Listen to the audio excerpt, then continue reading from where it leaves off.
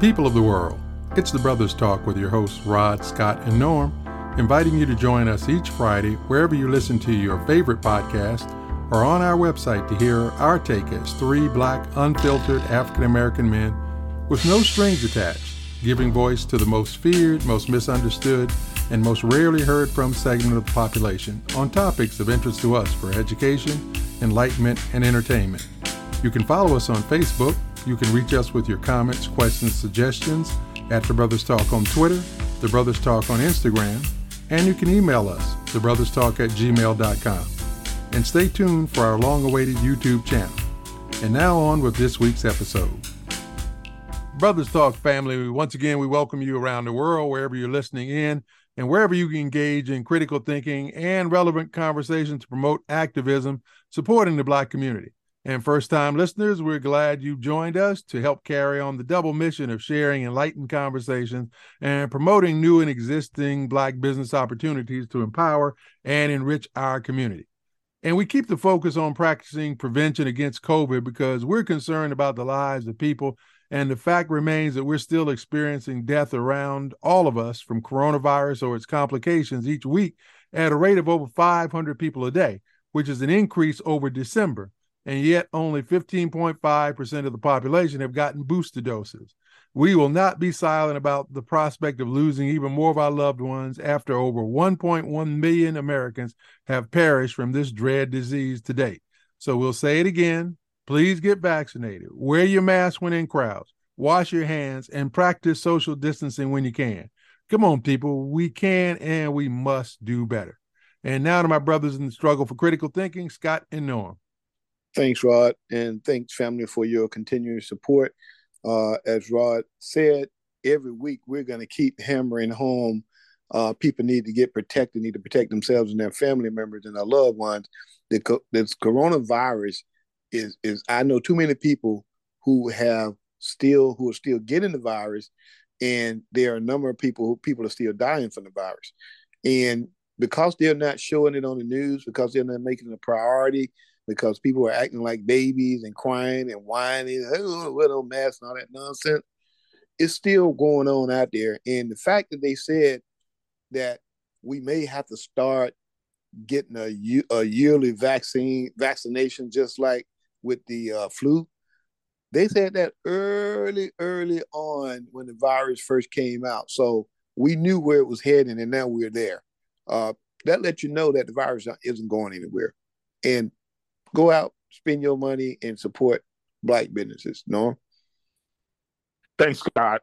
And I just wanted to take a moment to thank Ed Reed, a personal hero of mine, for taking a stand for the health and welfare of our young people. You know, he was offered the job, and he spoke about the conditions when he got there of, the filth in the school, the yard, and his office and what have you, and the mold. And, we talk about health constantly on our show, and we have to really consider the health of our young people as well. And he took a stand. He lost his job because of it, but I just wanted to give him a shout out and let him know, we're behind you. Rod? This has been a tough week as we have been exposed to the grim reality of the old saying, the more things change, the more they stay the same, with another blatant reminder of the white supremacist underpinnings of the unique American form of policing, even when it's displayed by Black faces.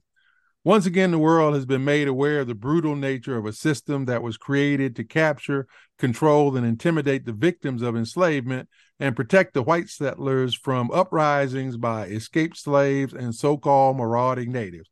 In Memphis, Tennessee, unarmed, 6'3" 150-pound Tyre Nichols was literally beaten to death by 5 Memphis police officers, part of an urban crime unit, for no discernible reason, and then left to effectively die on the street like a dog, even though technically he died 3 days later without regaining consciousness. The world has to see what we as Black people in this country are faced with every day, which is the prospect of being killed at the hands of law enforcement for no other reason than the color of our skin. Now, many are trying to make a case for change because of how swiftly the Just Us system moved to fire these Black officers and suspend others. But to me, that's not distinction without a difference, because another Black life has been unnecessarily lost at the hands of police. And even if they go to jail and throw away the key, they're still part of the only 2% that are ever prosecuted for these kinds of crimes. And just like George Floyd, Breonna Taylor, Eric Gardner, and too many countless others, the main and likely only reason anything was done is because the cameras caught them.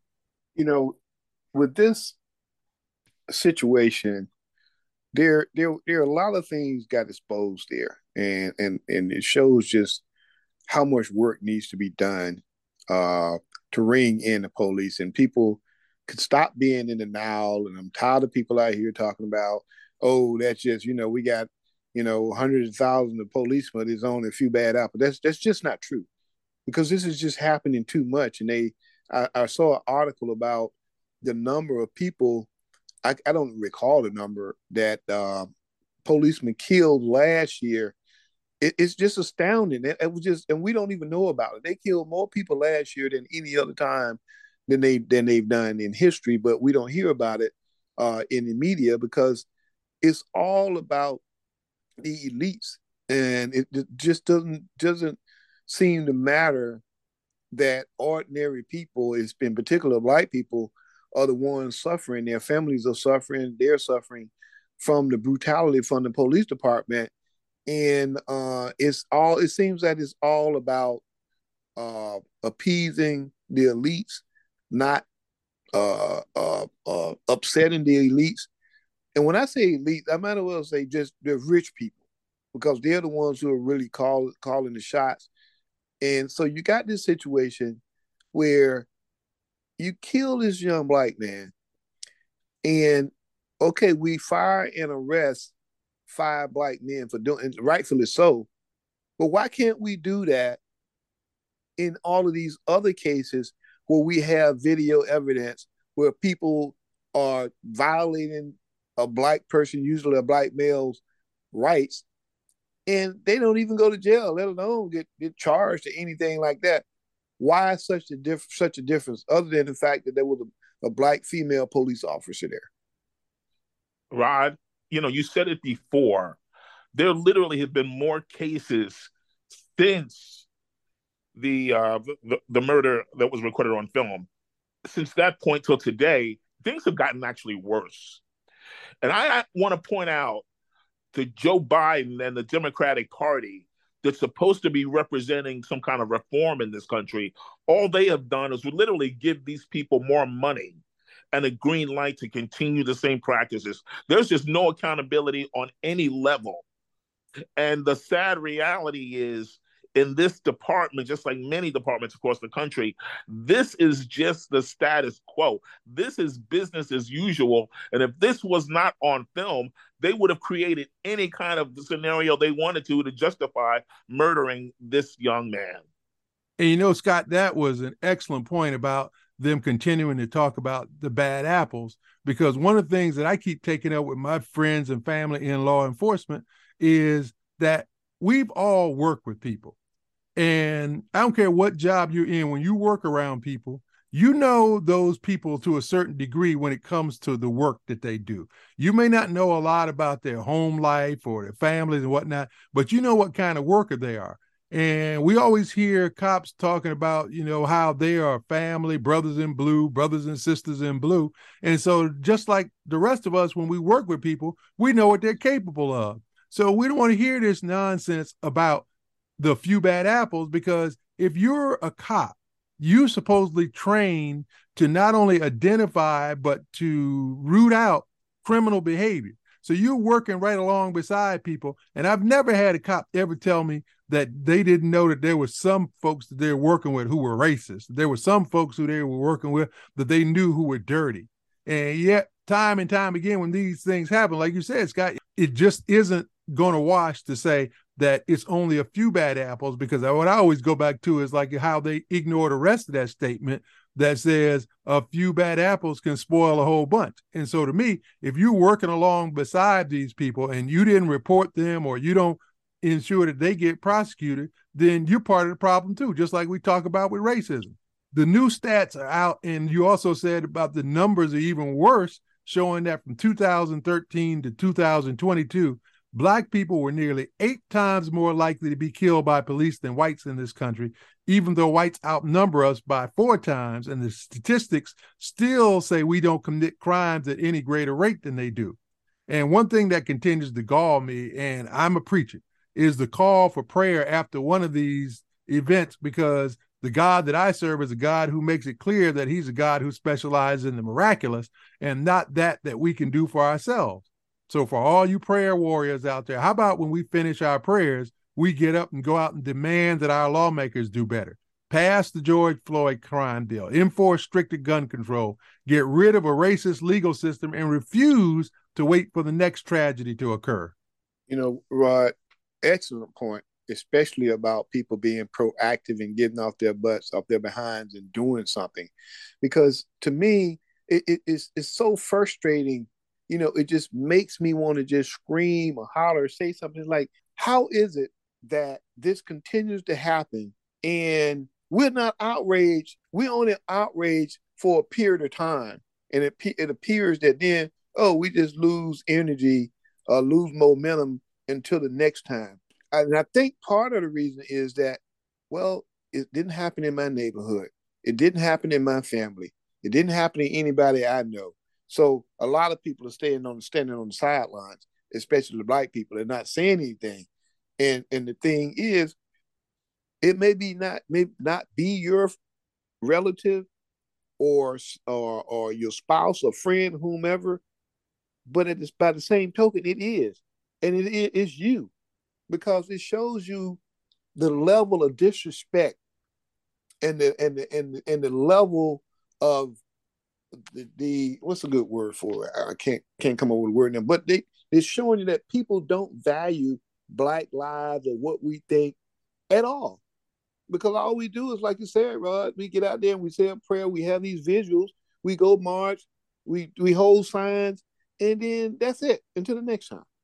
There has to be some real action. We got to organize. It's okay to march, it's okay to protest, but we gotta do more. We gotta do better. You know, I want to piggyback on something, Scott, you alluded to, and so did Rod. You know, the bad apple theory here. There were over 20 cops at that scene, and not one police officer actually tried to do anything to save this man's life. They're all complicit in this murder. All of them. Only 5 were charged. But literally, like Rod said, they're there to basically enforce the law. That's their job. They did not do their jobs. They were complicit in the murder of this young man. And until people, all of them, are held accountable and the culture addressed, actually the culture of white supremacy addressed, we are living this just like it was 1920. We're living this. And so just like you said there, Scott, it's not your relative until it is. And so, you know, one of the things that came out today was about the police reports for that incident in Memphis, that these depraved individuals wrote up the report that literally said Tyre Nichols reported being short of breath. That was it. They didn't write anything about having beaten him, about him, quote unquote, resisting arrest or anything. The only thing they said in the report is that he reported being short of breath, which it was never seen on any of the cameras. You know, they showed where after they beat him up, they tried to prop him up against the side of a car, and he kept falling over because he was unconscious. And so that's the kind of thing that goes on. And to your other points is that, yeah, we need to be more active. We dropped this again right at the feet of the Congressional Black Caucus, that we need to engage our people to go out and say, you know what, if you got a Black representative, go and camp out in their offices and demand that they force the George Floyd crime bill to come up for a vote. You know, all of these 55 plus people who are part of that, we need to be calling them to account, making them accountable for their lack of support. And if they don't do it, that's the kind of thing that can get them unelected at the next go round. You know, we should have people at the front of this leading the charge to say, if you're not going to do what we sent you there to do, which is to look out for our interests as your Black constituency, then we don't need you in there. But That's the first thing that we should really be encouraging people to do. We should be marching on our quote unquote Black elected leaders. And then we ought to be demanding that our Black, Haitian, Indian vice president, that she be held accountable too. But we cannot sit still and let this kind of thing keep going on without us being activists. You know, Rod, I agree with that 100%. We got to start someplace. And I think that one of the things that people can start doing, we got to put pressure on, like you said, the Congressional Black Caucus. They got to start saying something about gun violence, because we're the ones that appears to be impacted the most in police brutality. It's clear that we're being impacted more than anybody else. But to me, if they just had some common sense and somebody say, hey, look, like the police officer, like the police chief, yeah, you fired those guys and you locked those guys up. But somebody got to stand up and be an adult and fire her too. And I think if they do that across the country, if somebody in your police, on your unit, does something like that, kill an unarmed person, whether they Black, brown, or whatever, they're not the only ones get fired. Right now, we're not holding them accountable, but you're hiding behind the fact that you didn't do it, the police chief.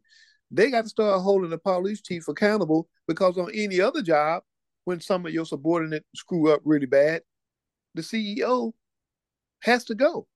And that's what they have to start doing. We have to start demanding across the country that these police officers, these chiefs of police, and everybody in that line chain of command has to go. And I think they'll start cleaning that mess up. And you know something, I'm going to agree with you and Rod here.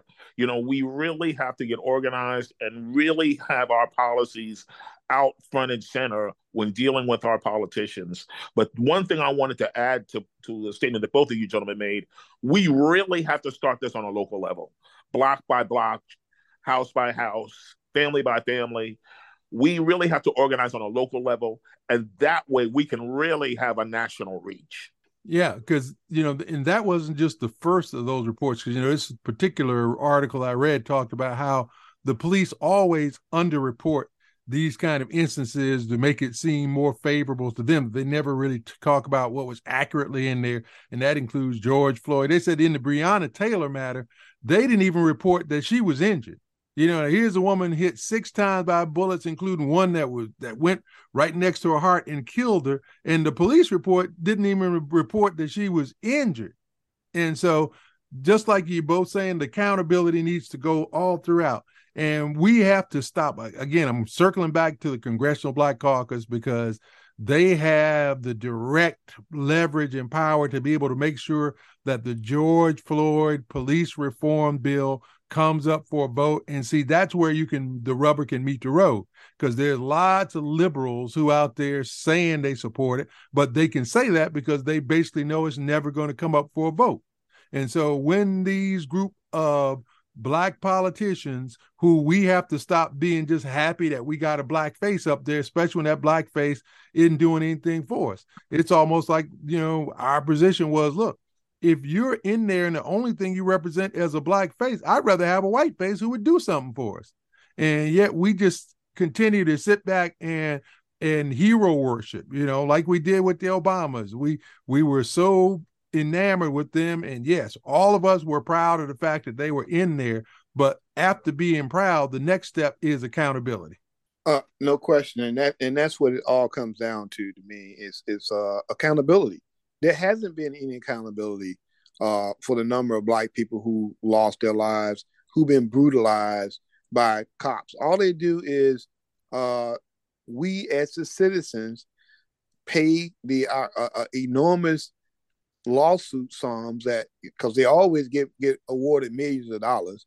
I saw something when this guy was saying that all of these police departments have insurance, but they don't even use insurance for that, because they know that they can get that fund, that they ask for more in their budget and get it funded. So we're paying guys, we're paying policemen, literally, they're double dipping. We're paying their salaries, and then for them misbehaving, bad behavior, brutalizing our communities, brutalizing people that look like us, we're paying that, we're settling that for them also. We're paying that debt for them also. And hey, it's just wrong. People got to start saying something about it. We got to start being louder about it. People got to talk about that, and we have to address it. Rod, I just wanted to bring up another case here because you mentioned the falsifying of police reports. And there was the brother who was shot and killed in South Carolina when he was actually running away from the police, was shot in the back and shot several times. When the police report came out, they literally justified his killing. If someone wasn't there on a phone recording that entire incident, we would have never known about it. I don't know. Y'all may have heard about this. You may have saw it. And this is part of the problem. Emmanuel Ocho, who he's like on ESPN, one of those, he said that he doesn't have generational trauma like Black Americans because he's Nigerian. See, that's part of the problem right there. It's not my problem. Here's this guy right here. He coming over here benefiting off the backs of Black people. But hey, that's what's happening to y'all. It's not my problem. It's not his problem until it happens to his children. I'm just saying, and that's the symptom. That's part of the problem. Somebody with that mentality. He's come over here. He's benefited from being considered an African American. No one would have known you was Nigerian until you told them. But what's happening to Black folks ain't his problem. So there you have it. That's our opinion. Let us know what you think, because as we are saying, it has to start with each and every one of us holding ourselves accountable so that we can then turn around and make sure that our members of Congress are responsible to us.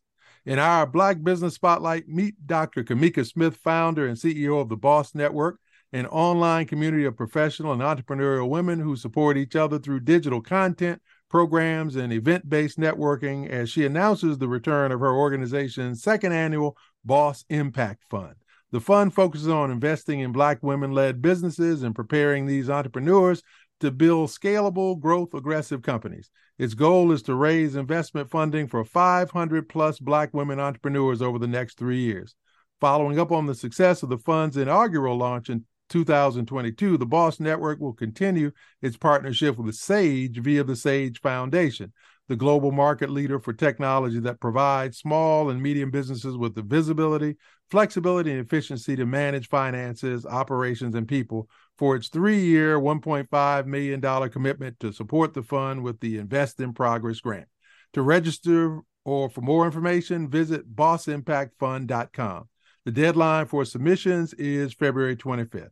That's a wrap for this show, and as always, God willing, we'll continue to keep our focus on the issues that impact our community on the path to a better future. Don't forget that you can follow and communicate with us, sending your comments, questions, and show ideas to The Brothers Talk on Twitter, Facebook, Instagram, or email us to brotherstalk@gmail.com. Until our next program, know that we sincerely appreciate your time and interest, and rest assured that we'll never take it or you for granted. And finally, remember, let's do better today, because that's all we really have.